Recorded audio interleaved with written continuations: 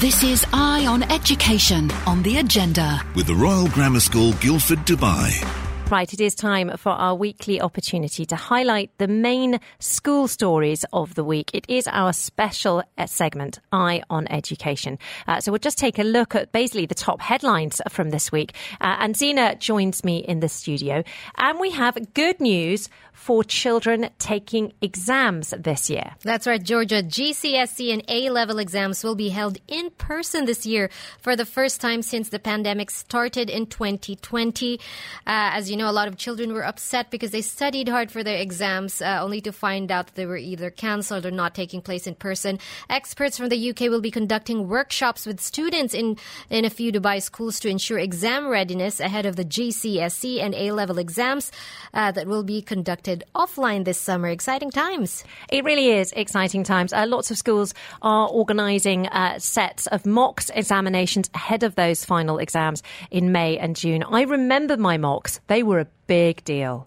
Did you do GCSEs and A-levels? No, our system is slightly different, but I'm sure we had something similar. And I know how hard exams can be, and the time devoted to revise for these exams. So tell me what were your exams like? I mean, it was just a really big deal, basically. You just did loads and loads of prep. And they started talking about the exams right from, when you were 14. You basically, for GCSEs and A-levels, you do a 2-year prep for each of them. As far as, I hope it's the same. And I remember the build-up of stress and pressure and the sense that basically the whole of the spring holidays were taken up with revising and extra classes. And I presume it's the same now. I imagine the stress has only got worse. So we'll have to discuss that. We might actually look into that on the programme next week, because it is really interesting to hear how people are preparing for those exams. Obviously, there was a great furore about the results over the last couple of years when they were assessed from basically from the teachers, decided what grades they should get. So this will be the first year for 2 years that there'll be proper assessed exams. Really, really interesting. This week, we also celebrated Emirati Children's Day on Tuesday, didn't we? And there was, in tandem with that, Abu Dhabi hosted the World Early Childhood Development Forum, which was really, really interesting. One of the big news stories that came out of that we will be discussing at midday. It is the fact that His Highness Sheikh Saif bin Zayed, who's Deputy Prime Minister and Minister of the Interior, he called on social media companies at that conference to do more to protect children from online sexual exploitation. We'll be talking about that just after midday. His Highness said that incidents of online child exploitation across the world were up 106% from the previous year in 2020 and highlighted the need for tougher action. Gosh, that is a high number. And of course, we're speaking to a few social media companies. We're hearing from TikTok. And we're also hearing from Henry Platten, live on air, who is the founder of GoBubble. It's a social media platform that claims to be safe for children.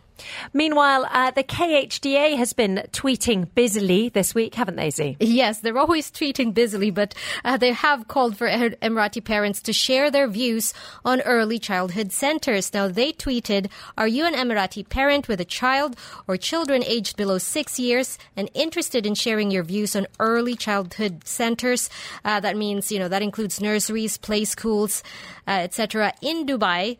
Do join our online focus group session. They have one on the 22nd of March. That's Tuesday at 10 a.m. Meanwhile, the UAE authorities have been showing their support for children with autism. Absolutely. This week, His Highness Sheikh Hamdan bin Mohammed bin Rashid Al Maktoum, he's of course a Crown Prince of Dubai. He visited the Dubai Autism Center and he stressed that Dubai was really focused on delivering the highest quality of services to people with disabilities. Now, his visit comes ahead of Autism Day, which is on the 2nd of April this year. And I know that we always have big campaigns with regards to autism. Every year, April is Autism Awareness Month as well. So his visit couldn't have been timed better. And, just his visit speaks volumes about the amount of support the UAE government has for children with autism. It really does. And I mean, that non-profit facility established back in 2001, I mean, that's over 2 decades ago now, with the purpose of providing support for children with the disability. To give you a bit of a sense of how common it is, the World Health Organization suggests that 1 in 160 children globally are believed to be on the autism spectrum. The UAE Cabinet approved a national policy for people with autism back in April 2021. It set out ways to provide people with autism with easy access to services and to ensure their inclusion in education and the wider society, and to train more qualified professionals.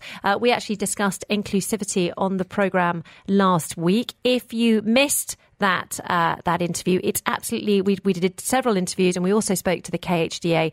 If you want to listen back to it, then please do check out our podcast. You can go to Dubai Eye 1038 FM or Dubai1038.com is the website, and then / the agenda podcasts, and then go to the agenda. Eye on Education has its own podcast. So if you are an educator, a student, a parent who is concerned about your child's education, check out that podcast. And this week's podcast will also be up there this afternoon. Fantastic. Right. Our next topic, we are going to be looking into more detail of this subject, because it is a massive survey that was done around the world. And I suppose on one level, the result isn't that unexpected, but nevertheless, it is something that needs to be discussed, because nearly 40% of young people aged 18 to 24 in the Middle East struggled with their mental health last year. That is according to a global study that was done by Sapien Labs, which is a non-for-profit organisation out of the United States. We'll be discussing that in more detail and what we can do to protect our children and help our children with Beth Kerr, who is Group Director of Wellbeing at Cognita Schools, which of course owns the Royal Grammar School, Guildford, Dubai out here. And also Aditi Bhatia. Now, she's a lecturer at the School of Science and Technology at Middlesex University. But we also want to hear from you. Have you found that your teens have struggled with their mental health over the last couple of years? We'd be really interested to know about their experiences, about your experiences, and how you've been able to help them get through that, or indeed whether they are still struggling. This is Eye on Education on the agenda. With the Royal Grammar School, Guildford, Dubai. Passionate about creating personalised learning experiences to nurture independent and future-ready young people.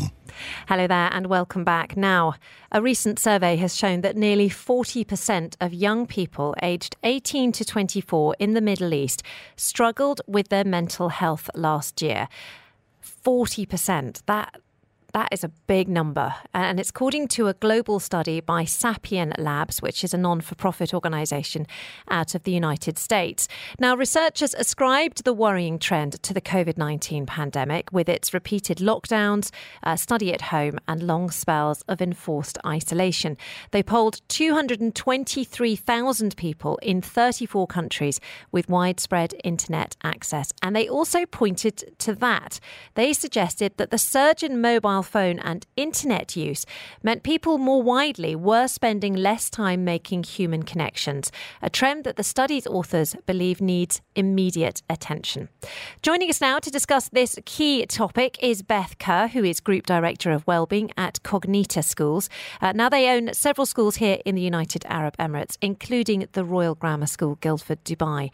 We're also joined on the line by Aditi Bhatia. Now, she's a lecturer at the School of Science and Technology in Middlesex University right here in the United Arab Emirates. Thank you both for joining us on Microsoft Teams. A pleasure to speak to both of you. Hello. Hi, Georgia. Hi, lovely to have you with us. Now, we wanted to get somebody from a school and somebody from a university, because obviously this study was about 18 to 24-year-olds, but it's too late to sort of think about children's mental health by the time they get to 18. You know, you really do need to start earlier than that. So, Beth, I mean, you have experience in schools. How can we teach children to manage their own mental health? Because while we can support them as parents, we can support them as schools, ultimately, this is something that they're going to need to understand themselves.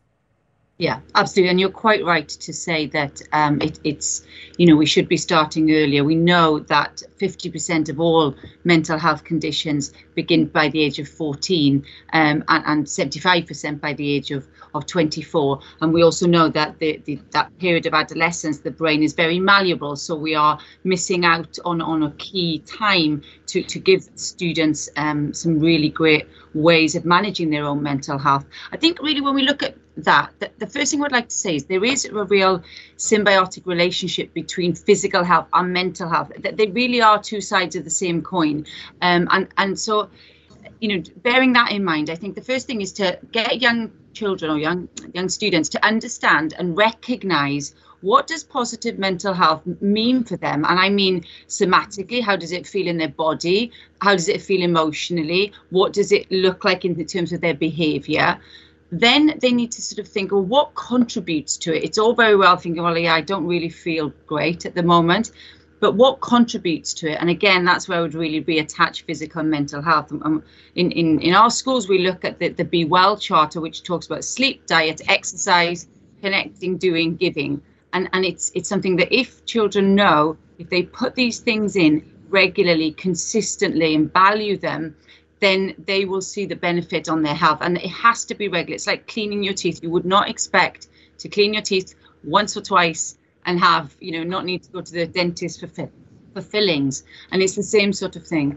And you can still appreciate that mental health will fluctuate. We've seen world events, personal events happen that will throw people off kilter. But if you keep putting these things in regularly, then you will have a much better chance of doing that. And I think for parents, talking about these things, reinforcing these things, measuring these things, and as I said, yes, role modelling. I heard Claire Turnbull talking last night about the importance of role modelling, and I think this absolutely applies to well-being as well. Of course, Claire Turnbull there, the principal of Royal Grammar School, Guildford, Dubai. Aditi, can I ask you, you meet the students as they arrive, as they walk through your doors. Many of them are only 18 or 19 when they come to university. Does this figure speak to you, the fact that nearly 40% of young people aged between 18 to 24 in the Middle East are struggling with their mental health? Is that something that you've seen in your experience with university students? Oh, absolutely. Not only have I seen it, I've seen it increase over the years. So I've been teaching for a while, and I've seen in the past couple of years, students have been even more stressed out about their deadlines and their assignments. And it makes complete sense because, one of the things that the pandemic has done is it's left them with a lot less control than they had before over their lives. Control about the study spaces that they are in, transitioning to university from schools has become really challenging. A lot of students that were forced into, family environments that may not have been as hospitable for them, as is another additional challenge. So along with the challenges that students always have when it comes to university life, such as, adjusting to university, managing their relationships with students, developing friendships, understanding and questioning their own identity, their issues around self-esteem. The pandemic has added like an additional layer of stress on them, and I can definitely see it in my work. Even though I teach, a lot of my time goes in reassuring them and managing the anxieties that they have around, their assignments and the work that they're doing. And this is something that is very important because I see how much students' mental health affects their day-to-day lives, affects their ability to engage with the university education. So again, I completely agree with the findings of the study. We know that anxiety and depression are increasing amongst the student population, and that is something I can validate from my own personal experience with them as well. It's so interesting to speak to both of you because it sounds like certainly by the time the children get to university, they are struggling. Do you think that the children are struggling, Beth, when they're, before that period? From your experience, are they finding it difficult in their teens? You spoke of that age around 14 when you need to keep an eye. Yes, the adolescent period is a hugely challenging time for young people, and that's because there are some key things that are going on in that time. We have the brain is changing, and this is a relatively sort of new science. There was a time where people thought that brain development is sort of finished in childhood, but now we see there's this huge change where the things, we call it synaptic pruning, so the things that they do a lot of, the connections between those neurons get stronger, and the things they do less of, they become weaker. So of course it's really important that they do things that are good for their health, and that comes around habits as well. So if they are not building good habits when they're teenagers, well, then it's very difficult when they're in university to try to re-establish those things. We know that there's a huge drive and huge importance assigned to peers and the impact of peers. And social media now has widened that term. So, it's important to get the approval not only of their peers in their social group that they can see and spend time with, but also this wider world of social media and then the friends they have online. So that's an additional pressure. That also takes away from time that they have to just process things and just be. And we all need that as human beings, but young people particularly. And that is really missing that pressure, that time. And so that builds the pressure for young people. So I think the combination of additional, work pressure and stress pressure, and we must remember that is that often the number one thing that children say that they are the most worried about and stressed about, plus all the things that are going on in their mind, in their development. And if you couple with that the social media, the screen time, the technology, and the way that's fundamentally changed the way we are communicating, we are still grappling with it. And students, I think, seem to be the victims of that. When I come back, I want to discuss, I suppose it's an old age question, an age-old question, I should say. I think it comes up every single generation, whether or not it's actually harder for children to be happier now than when we were growing up. I think many of us sort of remember our childhood through slightly gold or rose-tinted spectacles. And so I'd be interested to hear from you two professionals about whether or not it is actually harder for children to be happier now. This is Eye on Education on the agenda. With the Royal Grammar School Guildford, Dubai, sister school to one of the most respected schools in the United Kingdom, now accepting applications from FS1 to Year 7. Welcome back. Now we are discussing the fact that nearly 40% of young people aged 18 to 24 in the Middle East struggled with their mental health last year. That's according to a global survey by Sapien Labs, which is a non-profit organisation out of the United States. We wanted to canvass a bit of opinion on this. So we spoke to Claire Turnbull. Now she's the principal of Royal Grammar School Guildford, Dubai. And she said that encouraging students to talk about their feelings is the first step to ensuring the mental health of children. At school and at RGS Guildford Dubai, we've embedded this into our daily life and lessons, and we really talk to them about how they're feeling. So we start from a really early age about linking their feelings with colours. And okay, so you're feeling a bit blue today. The next stage becomes on emotional regulation of how can I actually move from feeling blue to feeling yellow. And there are so many different techniques that we can talk about with the children about things that they can do, things that their friends can do, and things that they can then ask for help with. We also say, when reflecting of the day, what were your rays of sunshine? What were your puddles of mud? And what can we do differently about them, and how do we feel? Then it grows through there about our whole program of well-being. It's embedded again through our curriculum, through everything that's up on our displays, and through the way we talk to each other. Our friendship benches, our ambassadors, all of this encapsulated is about encouraging our children to openly talk and discuss how they're feeling and to be proud of sharing those feelings. Really helpful to hear about how Claire Turnbull deals with the topic in her school. Now, I've kept two eminent guests with us to discuss this topic. They've been waiting over the break. We've got Beth Kerr, who is Group Director of Wellbeing at Cognita Schools, who own several schools here in the UAE, including Claire Turnbull School, Royal Grammar School, Guildford, Dubai. Also joined by Aditi Bhatia, who is a lecturer at the School of Science and Technology at Middlesex University here. And just before the break, I warned you that I was going to ask whether or not it is harder for children to be happier nowadays, whether it's harder for young adults to be happier nowadays. Aditi, what do you think to that question? I mean, you look a lot younger than me, so you're probably closer to that age than I am. Do you remember it being hard to be happy?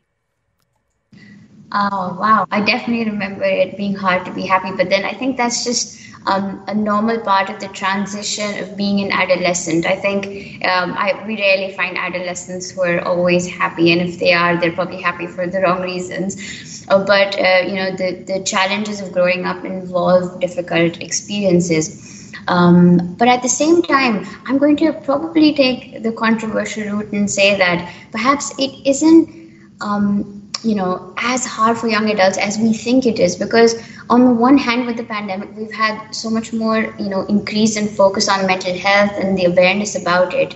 And at the same time, what I see in my day-to-day experience is a lot of young people who are finding new ways to connect with each other, who are desperate for that human connection that you mentioned earlier, whether it's through Snapchat or TikTok. At the core of it, they are trying to maintain and, sustain and develop their relationships with their peers and each other now across the world. So they do have a lot of, support. At the same time, I do think that it's harder for children to be happy. This has always been the case. I think every generation it is hard to be happy. Now, at the same time, the social media that I'm referring to that brings them closer to each other also causes a whole other range of issues that we are all increasingly aware of. So yeah, it is definitely a double-edged sword, but one that I see more and more young people used to the advantage of their mental health. I mean, Bethke, we've heard a lot from Claire and from you about what schools are doing to encourage children to protect their mental health and how to handle their own emotions. But I imagine there's quite a lot of parents listening now thinking, oh, my goodness, my child's approaching that adolescence period, or they seem a bit blue, as a consequence of the pandemic. They miss their friends. What can parents do in order to help their children? Because the last thing, I mean, literally, all I say is I don't really care what the children end up doing or being, as long as they're happy. And so it's your top line as a parent. Yeah, absolutely. And I think it's very difficult for parents of adolescents because they are going through this phase where they are, rightly so, moving towards and trying to finding their own identity and moving more towards their friends and away from you. And they're probably pushing away from you a little bit. And they're using you as a boundary to test things out on. And sometimes it doesn't feel very nice as a parent of a teenager. I can attest to that. I think from the messages are the same from the messages Claire was talking about there. Communication is the key, and the communication in adolescence might look a little bit different. So it might be recognizing, okay, I really need to make sure that my child understands that I'm here for them. They are a bit sulky. They don't really like talking. They keep slamming the door. How else can I communicate? And maybe using the ways that they communicate most of the time with their friends, to promote that. So, okay, it might be that your teenage son, you might just text him and say, how things, you all right? And he, an emoji might suffice. It's about recognizing, when you look at communication, looking beyond just talking. So for parents to look not just at what they're saying, because that might not be overly effective in the teenagers, but looking at, their behavior, their sort of attitude. So if they come in from school and then you say, how was school? And they say, oh, rubbish. Rubbish might actually mean it was fine. If they say fine and they go straight into their room, that might be a bit more worrying. So it is difficult because you're obviously trying to translate things, which is about getting to know and recognizing what your child's cues, their behavioral cues perhaps, are telling you about their behavior, and making lots of opportunities to talk. And the other tip I would give about talking in the adolescent period particularly is it doesn't go so well often if you sort of sit opposite them and say, no, how was your day? Tell me about things. How are you feeling? But sometimes when you're doing an activity together but side by side, whether it's walking the dog or cooking, or it's not as intense and it's easier, perhaps less threatening for a child to just sort of slip in that something, they might be a little bit worried about something. So I think if you provide those opportunities for communication and be reassured that even though you can't solve it, that's okay. You don't need to solve it. For the student, for your child, if they know that you're there, that is a really strong protective factor to help them get through their adolescence. And the other thing I would say, we've talked a bit about the different things that contribute to health and well-being. And if there were just one I was going to pick out that parents can really sort of prioritize, it's the sleep.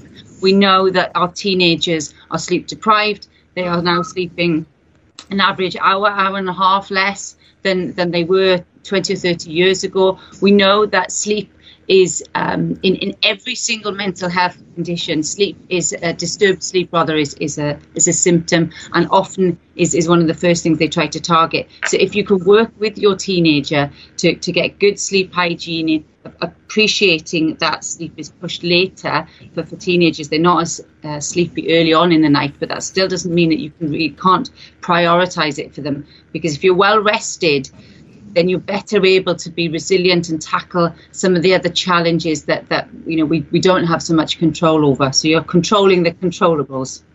I can attest to that. I went through the sleep deprivation with the small babies, and I have to say that definitely slightly drove me over the edge for sure. Yeah. I've got time for one last question to Aditi. I just want to ask about what support universities offer, because if our children aged 18 to 24 are, 40% of them are struggling, how do universities help? I don't have very long with you, I'm afraid, just a minute.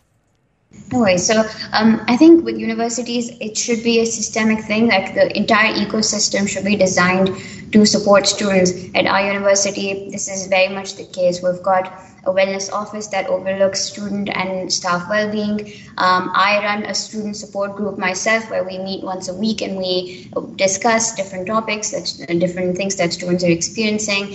And just, universities can do their best to make students aware of what support is available for them and encourage them to seek that support. At the same time, we have as much empathy as possible for the students' experiences and their challenges, and have these safe spaces for them that are designed by them or designed by the university, and just continue to support their journey at the university. And that's definitely something that we do at Middlesex as well. Very encouraging words and amazing advice from both of you. Thank you so much for your time. I'm sorry to rush that last answer. I appreciate your time, Aditi. Speaking to Beth Kerr, Group Director of Wellbeing at Cognita Schools, and also Aditi Bhatia, the Lecturer of the School of Science and Technology at Middlesex University. A fascinating discussion. Thank you both for your time. Thank you. This is Eye on Education on the agenda. With the Royal Grammar School, Guildford, Dubai, passionate about creating personalised learning experiences to nurture independent and future-ready young people. So as we all know, a huge part of the school curriculum is sport. And the UAE, really does benefit from several brilliant sports facilities, not just in the schools, but also sort of sponsored by the authorities, essentially. And they train children up to the very highest level. Only last week, several schools here took part in the World School Games. And Zina has been researching some of the UAE's top young sports men and women and joins me in the studio now. Hi, Z. Hey, Georgia. Earlier this week, I spoke to Dubai resident Umar Hamid. You spoke to him as well about a different topic. Remember that? Now, who will soon be competing for the World Indoor Athletic Championships in Belgrade. He's there now. He's due to compete tomorrow, and he's representing Pakistan. He's also the director of AIS, or Athletes in Schools Athletics. So he's training kids in the field of athletics. I asked him first how the kids he's training are doing now that sports activities are back in schools. Yeah, absolutely. It's been a long time coming, to be honest. We've waited patiently and done everything that's been asked of us. So it's nice to finally get back to doing what we do best. And could you please tell us what the effect has been on the children that you work with, the children that you train? First of all, when all of these activities were cancelled, and now that they're back again. Yeah, so we realised that without sport, these guys are just going to be sat at home playing on video games. There isn't much for them to do, so we went online. So we did everything over Zoom. And so we still had our classes, but we were running them over Zoom 5 days a week. And we had a really good turnout, to be honest. But as soon as activities were allowed again, we had a huge number of kids joining us. I think the little break from sport has actually, in a way, inspired parents and inspired kids to really get out of the house and do a little bit more. That's amazing to hear, and I know that you're a role model for all of these kids, and now you've got exciting news to share with us. In the next 24 hours, you will be competing in the World Indoor Athletics Championships in Belgrade. Tell us all about that. Yeah, and you will be representing Pakistan. I will, yes. So this will be my fourth major championship for Pakistan.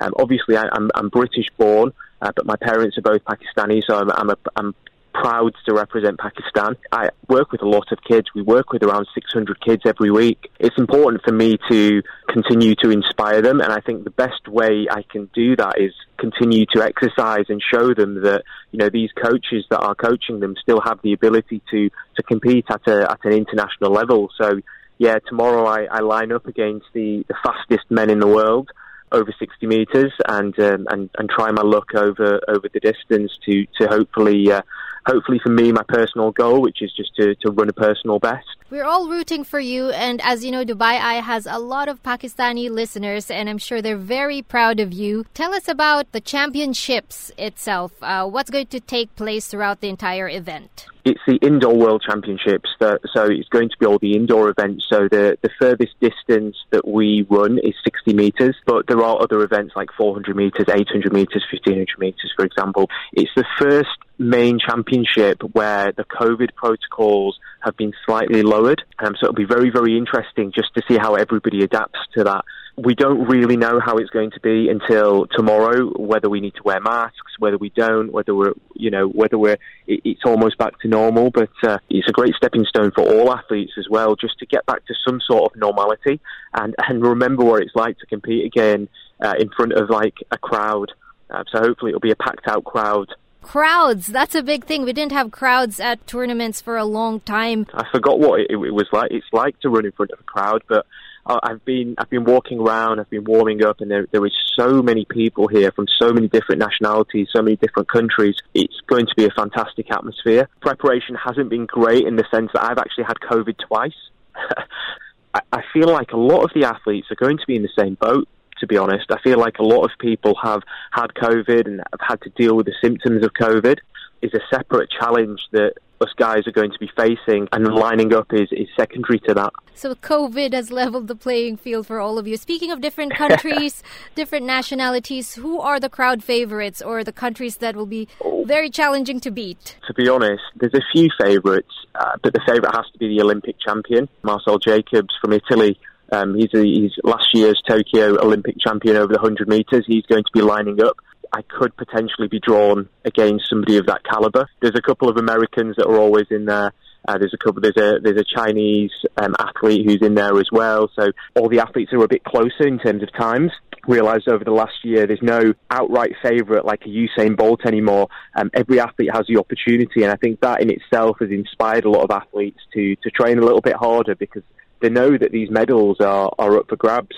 There are a lot of kids that adore you, kids that you train, a lot of young athletes here in the UAE. Before you compete, any message for them? I suppose the message for them is that they can achieve whatever they want to achieve as long as they continue to work hard and stay focused. Nobody is to tell them that they're not able to achieve their goals. Discipline, focus, and whether a child is naturally talented or may not be the most naturally talented, to us it's irrelevant. For us, if they have the right mindset, and they're hungry to train and they turn up on time, these type of things are the most important things for us. So I suppose the message to these guys is, please do watch me, cheer me on, and see you guys at training, and the hard work doesn't stop. Inspiring words there from Umar Hamid, who lives in Dubai and is competing in the World Indoor Athletic Championships in Belgrade this weekend for Pakistan. So all the best to you, Umar. We're all rooting for you. Yeah, huge congratulations. Amazing achievement there. This is Eye on Education on the agenda. With the Royal Grammar School, Guildford, Dubai. Hello there. This week, His Highness Lieutenant General Sheikh Saif bin Zayed, who is Deputy Prime Minister and Minister of Interior for the UAE, has called on social media companies to do more to protect children from online sexual exploitation. Speaking at the World Early Childhood Development Forum in Abu Dhabi, His Highness said incidents of online child exploitation across the world were up by 106% from the previous year, 2020, and highlighted the need for tougher action. Now, I want to know, is this something that worries you about your children? Have you ever spotted suspicious activity on your children's social media sites? It is a concern for me. I've got children aged 8 and 7. I had to think for a moment then. But certainly it's something that worries me already about what they're seeing online and how I can protect them. They're not on social media yet, so I'm not so worried about that, but I'm sure it's going to become a serious concern for me in the future. Now, we did ask several social media organisations if they were available for an interview this morning, but sadly, no one had a spokesperson available. However, in the past, we have spoken to TikTok about this subject.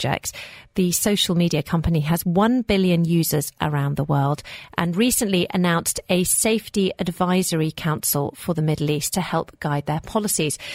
Sarah Toucan, who is head of public policy at TikTok Middle East, Turkey, Africa and Pakistan, spoke about this safety advisory council and said that their focus is keeping children online safe. The council itself brings together leaders from civil society as well as the academia world from various sectors in MENA that specializes not only in online safety, broadly speaking, but also in specific areas that stems from that, such as child safety, online bullying and harassment, hate speech, and so on and so forth. And they will lend us the benefit of their expertise, of their know-how, of their knowledge and insights that comes from their own practical experiences. And we have this wide variety of expertise as well as perspectives, which obviously reflects the diverse nature of our platform. So in this previous interview, Sarah also said that TikTok has already got global community guidelines in place and that this advisory council in the region will decide whether there is a need for additional safety guards to protect users here. From the community guidelines, we have certain policies and strategies and as well campaigns that we work on to address online safety. And on that, yes, we will be discussing those with these members to see if there is a need to do something more or to address a particular challenge, and if yes, what is the best way to address it, either be it through a policy or a strategy, or in certain areas it might be adding a certain feature or tool on the application itself. So, of course, TikTok does indeed try its hardest to make sure that harmful videos are removed within 24 hours of posting. They say that 93% of those videos are taken down, including tapes encouraging things like anorexia and self-harm. They also have 95% of these harmful videos were taken down before a user could even report them, and they use artificial intelligence to do this. So that just gives you some sense of how social media companies are trying to ensure that children are protected from harmful material online. But obviously, there is always more that can be done. Now, joining us to discuss this topic is Tim Evans. He's the Educational Technology Coordinator from a Cognita school called Stanford American School, Hong Kong. Cognita owns several schools here in the UAE, including Royal Grammar School, Guildford, Dubai. Also joined by Henry Platten. Now, he's a former police sergeant and the founder of GoBubble, which is a safety tech company designed to create a safer internet for the children. Thank you both for joining us on the line.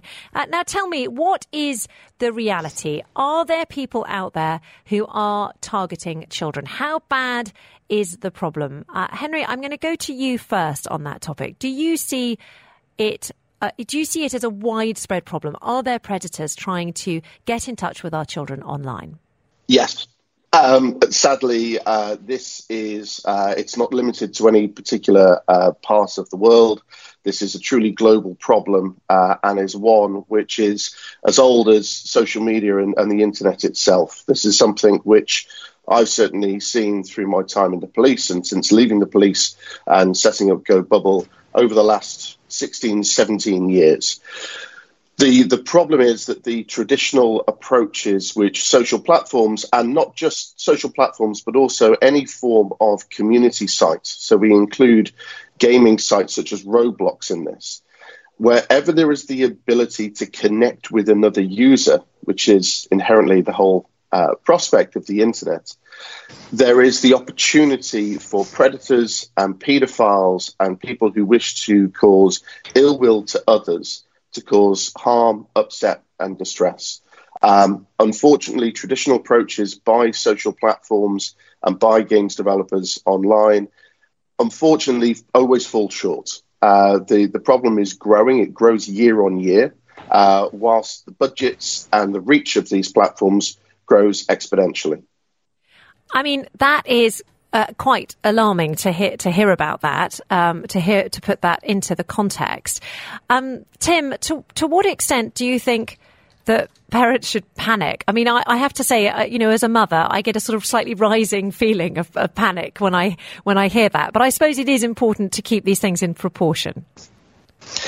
Yes, it is. It's a concern, definitely, but it's something that we've been aware of for 10, 15 years since social media came about. So if we're being honest, enough hasn't been done in that time. It's where everything's evolved, and COVID, to a certain extent, has accelerated this even more, where there were so-called predators in youth clubs, outside schools, in parks. Well, those spaces now were social spaces. So those spaces now have gone online. So where do the youth of today, even more so during COVID, where do they socialise? They socialise online. So where have these predators gone? They've moved online. So it's a massive challenge. I do feel everybody has a part to play. Potentially no one more so than the actual social media platforms themselves, because we're only limited as educators and parents to do so much. But if these platforms are allowing certain access at certain times by certain people, then it's an even bigger challenge. So, Henry, how can we protect children online? I mean, I'm going to ask Tim in a minute how children can be taught to protect themselves. But, you work for a social media site that's aimed at children. It's aimed at students under the age of 13. You must have the protection of children on that site at the very forefront of your mind. Yes, and not just as somebody who leads the organisation, but also as a dad. Rocco's 5, in fact, he's 6 tomorrow, and Sophia's 8. And for me, the mission of creating a safer internet for all is something that drives every single decision that we make as an organisation. This is where the frustration comes in with some of the bigger players, that actually, if they had the same ethos and drive, it would actually help to resolve this problem very quickly. So, for example, technology that we've created, all AI driven, can actually check content within a thousandth of a second before it appears and identify any harm, any risk, stop it appearing, but then also look at ways for educating and informing users to actually think about what does the impact of that message mean for somebody else, and then going one step further and actually rewarding kindness. Because the whole ability of technology is, if we look at the society that we want our children to live in the future, and digital is a massive part of that, there are huge opportunities with the right mindset to create the right environment for all. Now, the beauty as well with the technology that we have is we do actually now license it out to forward-thinking organizations, particularly those within sporting arenas, where they're looking at preserving the mental health and well-being of athletes and players. And they've seen a dramatic impact there in terms of, just in a short space of time, how we can actually now patch into the mainstream social platforms and keep them safer for others. This is Eye on Education on the agenda. With the Royal Grammar School, Guildford, Dubai, passionate about creating personalised learning experiences to nurture independent and future-ready young people. So we are discussing online safety on the programme this afternoon. This comes after His Highness Lieutenant General Sheikh Saif bin Zayed, Deputy Prime Minister and Minister of Interior for the United Arab Emirates, called this week for social media companies to do more to to protect children from online sexual exploitation. Joined on the line now by two experts. We have Henry Platten, who's a former police sergeant and founder of GoBubble, which is a safety tech company creating a safer internet for the children. Also, Tim Evans, the educational technology coordinator from a Cognita school in Hong Kong called Stanford American School. Of course, Cognita owns several schools here in the United Arab Emirates, including Royal Grammar School, Guildford, Dubai. Now, Tim, I hope you're well. Can I just ask you, what can schools do to help protect children, and what can children learn how to do to protect themselves? That's a bit of a double whammy there. Go with the what can children do to protect themselves first. I think I mentioned before the break there about it's a challenge for society, and everybody's got a responsibility to play. And as educators, what we're wanting to do is educate our staff first. Okay, teachers need to know what children are accessing, what platforms are available. Prime example is a platform called Discord. It's used by so many children, yet the majority of parents have potentially never heard of it. So we need to do our homework there first, and then what we're wanting to do is educate children and parents as well when it comes to hopefully making better choices when it comes to using social media.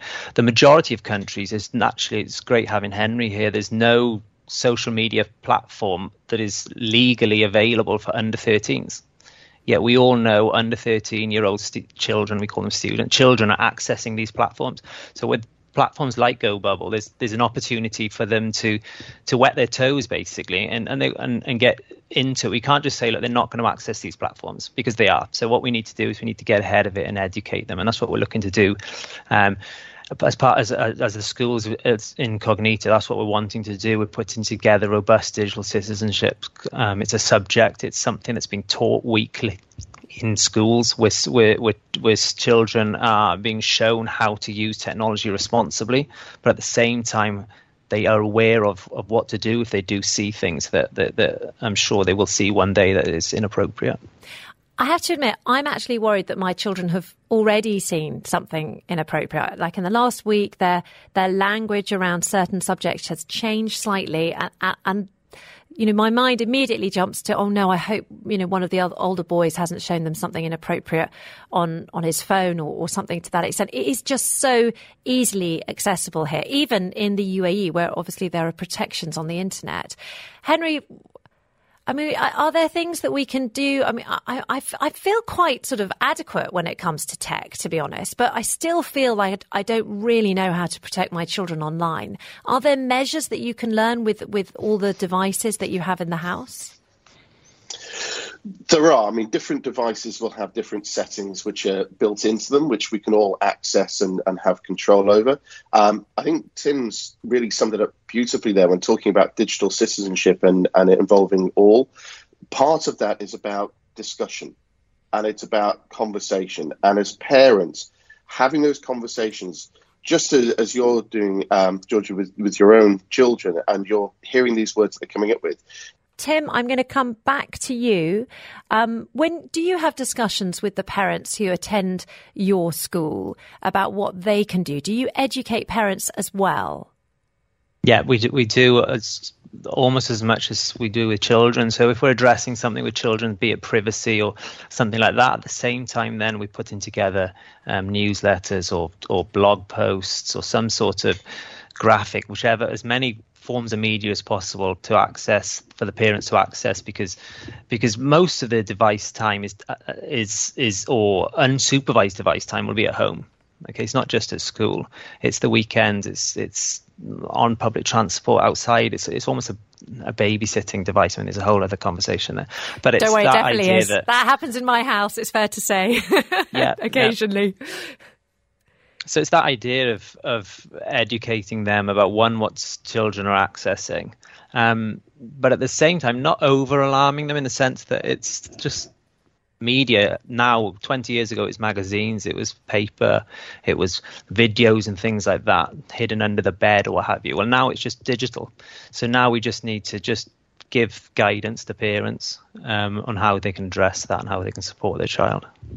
Do you know, this has been such an interesting conversation. It's been a pleasure speaking to both of you. Thank you so much for your time. That was Tim Evans, the Educational Technology Coordinator for Stanford American School, Hong Kong, and also Henry Platten, former police sergeant and founder of GoBubble, which is a safety tech company designed to create a safer internet for children.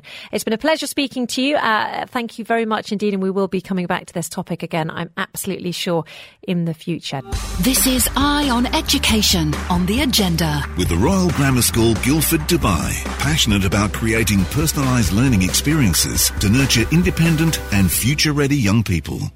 Right, it is time for our My Classroom feature, because every week we like to cross live to an unusual school to explore alternative methods of education. And I'm joined on the line now by Mel Triggs, who is a qualified Forest School instructor at Wild Embers, which is an alternative provider of outdoor education in Devon, which is in the south coast of the English countryside. Mel, thank you so much for joining us on the line. It's lovely to speak to you. Thank you. Thank you. It's brilliant to have you with us. Now, I understand that the school, one of the sort of major commitments of the school is to support children to thrive in nature and also to thrive in themselves. Can you tell me a little bit more about where your school is located? We have several sites. We're located in a small village just out of a town in Devon. We are using a roundhouse at the moment for lots of our education.